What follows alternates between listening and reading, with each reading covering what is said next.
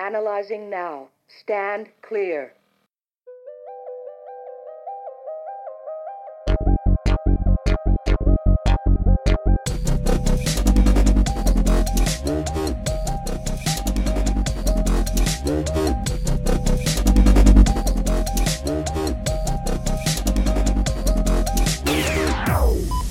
Shock advised. Push to shock.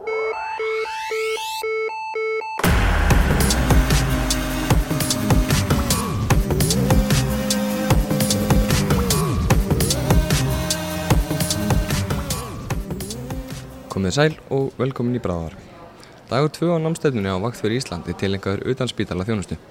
Við munum taka upp hér í dag svo það getur vel verið að þið heyrið í Lukas hamast á bak við okkur eða jafnvel háum hælum sem smella taktfast í flísarnar hér á Reykjavík Hotel Natura Reykjavík, eða hvað það heitir. En við látum þannig ekki trufla okkur. Viðtölin sem við birtum hérna á námstefnunni eru stutt og nokkurs konar ágrip á þeim fyrirlestrum sem að viðkomandi viðmælandi hefur haldið hér á námstefnunni. Bráðavarpið er sem fyrr í góðu samstarfi við Landssamband slökkviliðs og sjúkraflutningamanna. Þið munið svo að fylgja okkur á hlaðvarpsveitunum ykkar svo þið missi nú örugglega ekki af nýjum þáttum. Einn hægt að senda okkur, eða fylgja okkur segi á Facebook og Instagram en þið getið líka að senda okkur post á bráðavarpið@bráðavarpið.is. Við erum nýlega farin að breyta upp á þeim nýjungum að deila með ykkur greinum og alls konar fróðleik á Facebook sem er gaman að glöggva sig á milli þátta.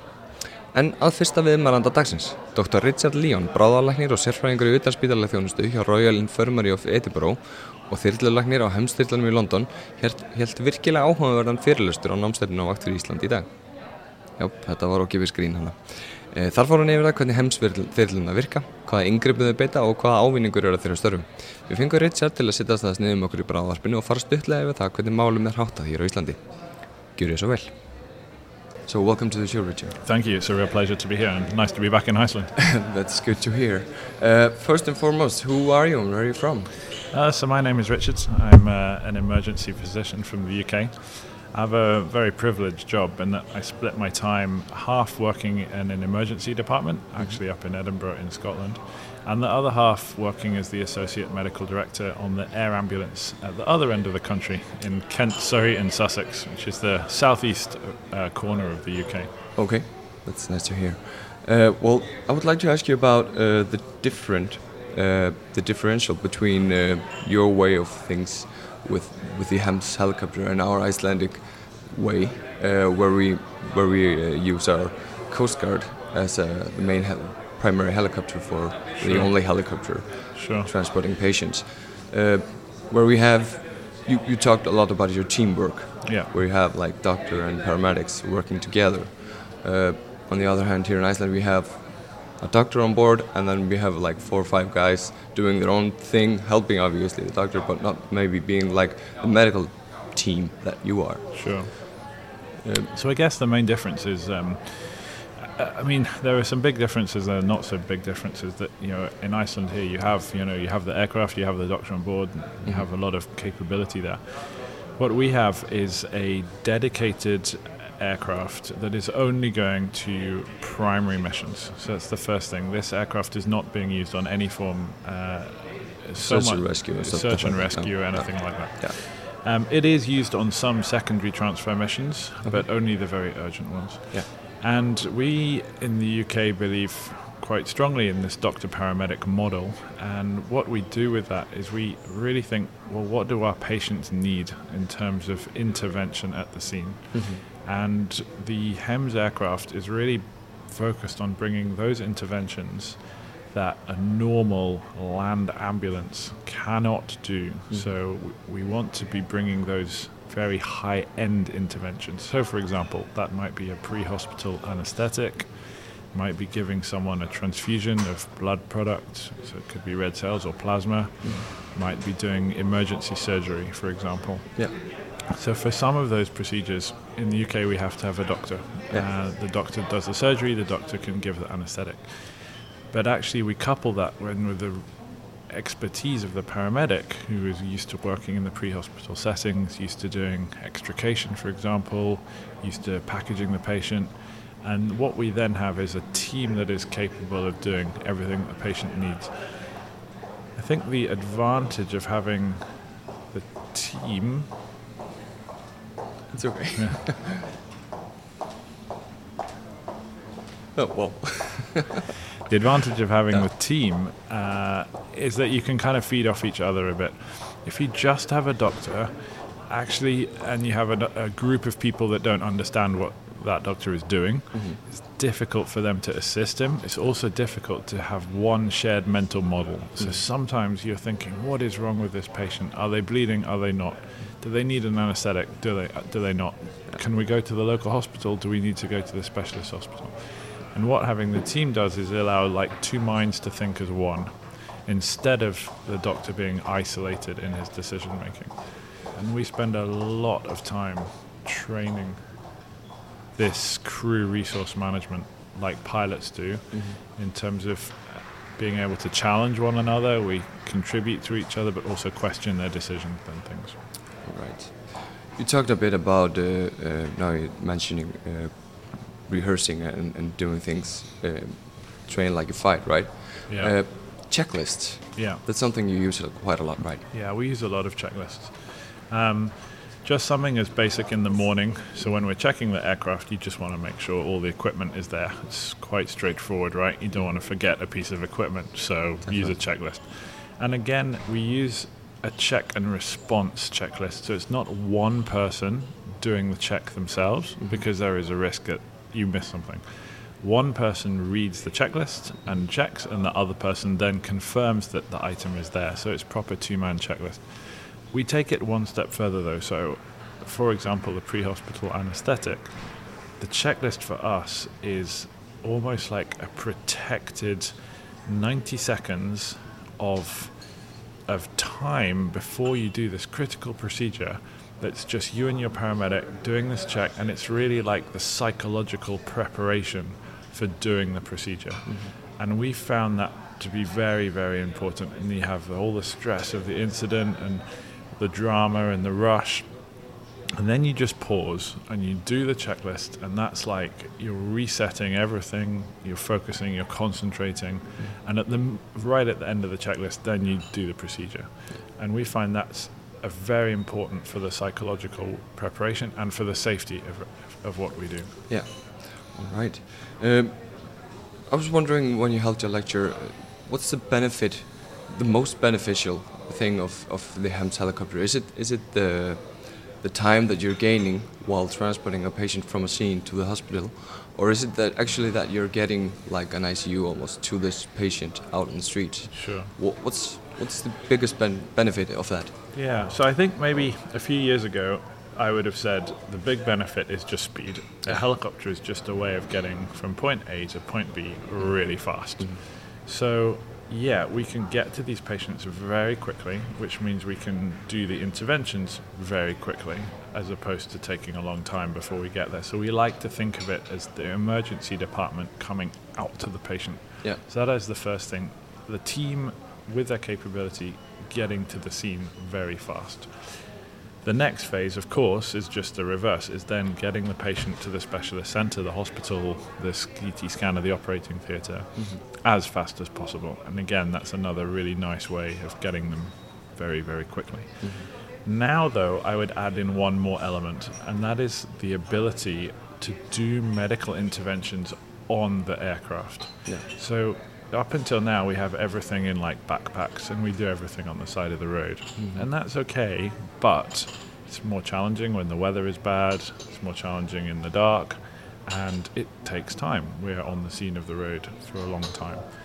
If we can set up the aircraft in such a way that allows us to do procedures in the aircraft, that way we can actually, not be out in the rain, we have light, and we can move the patient at the same time. Yeah. So that's the third element, is the ability to undertake critical medical procedures in the cab of the aircraft.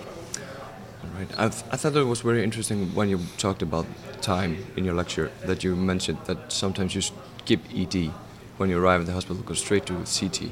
Yeah. Is that like a new thing for you guys, or is it something you've been working on for some time? Yeah, we've been doing that for several years now, and we have the kind of luxury of always going to essentially one of 4 major trauma centres. And one in particular we've worked very, very closely with to establish these protocols.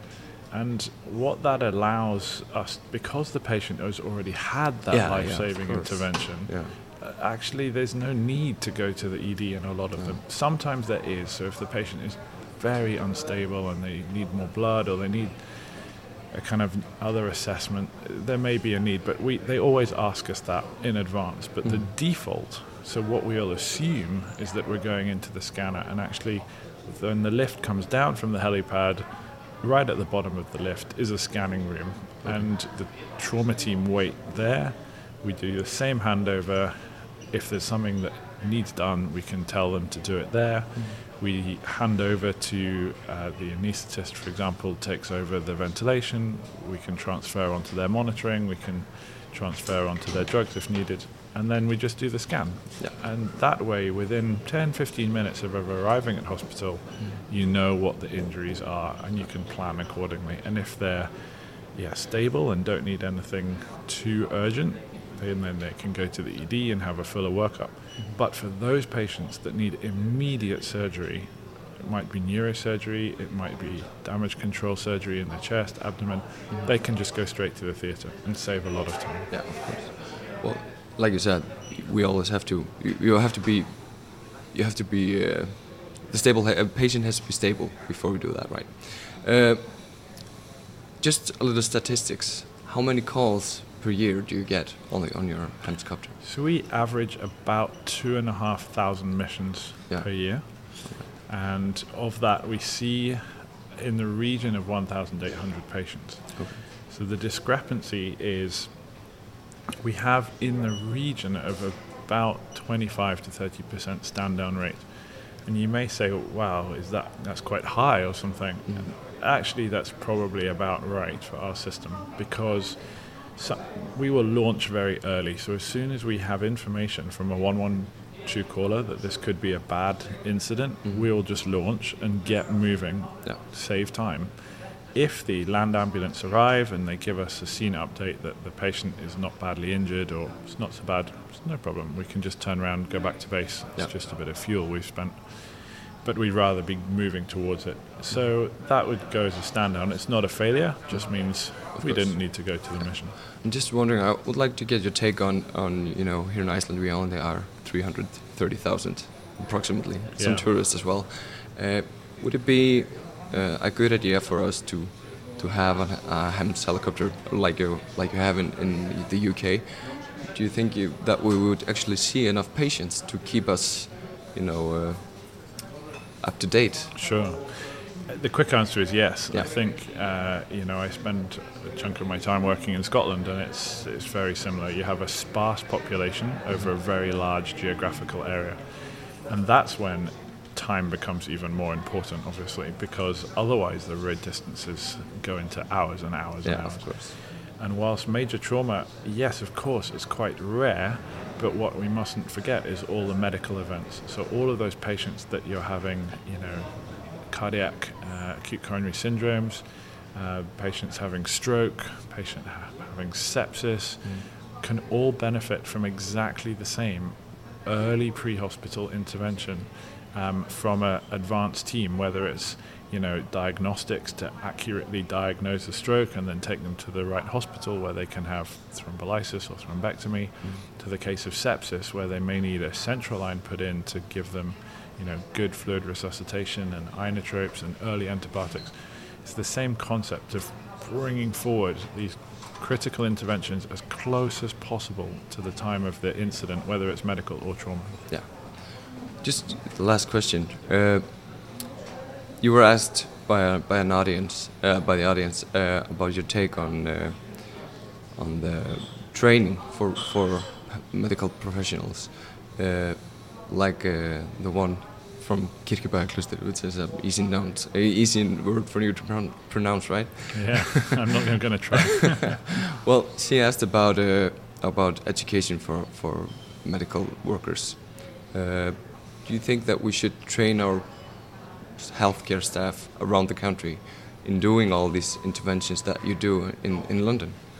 Yeah, so I think, of course, not every healthcare provider is being able to do the advanced stuff. Of course not. But what I completely agree that when you have a very rural population, that healthcare workers may be the first on the scene of a big emergency, and of course that it would be useful to train them in some basic procedures. And actually it's not that difficult to train a local nurse or local general practitioner, family doctor, in life-saving interventions. It might just be how to manage an airway or how to stop catastrophic hemorrhage, and give them some basic equipment like a tourniquet and some trauma dressings. And then it's about looking at the system and saying, well, who else in the system would be around to deliver things like the anesthesia, or where could the blood come from? And that's the advantage of having the helicopter, in that they can be bringing that expertise from far away. Yeah. But of course, training the local healthcare providers in basic emergency management is a great idea. Of course. Well, Richard, thank you so much for joining us here in Bráðavarpið.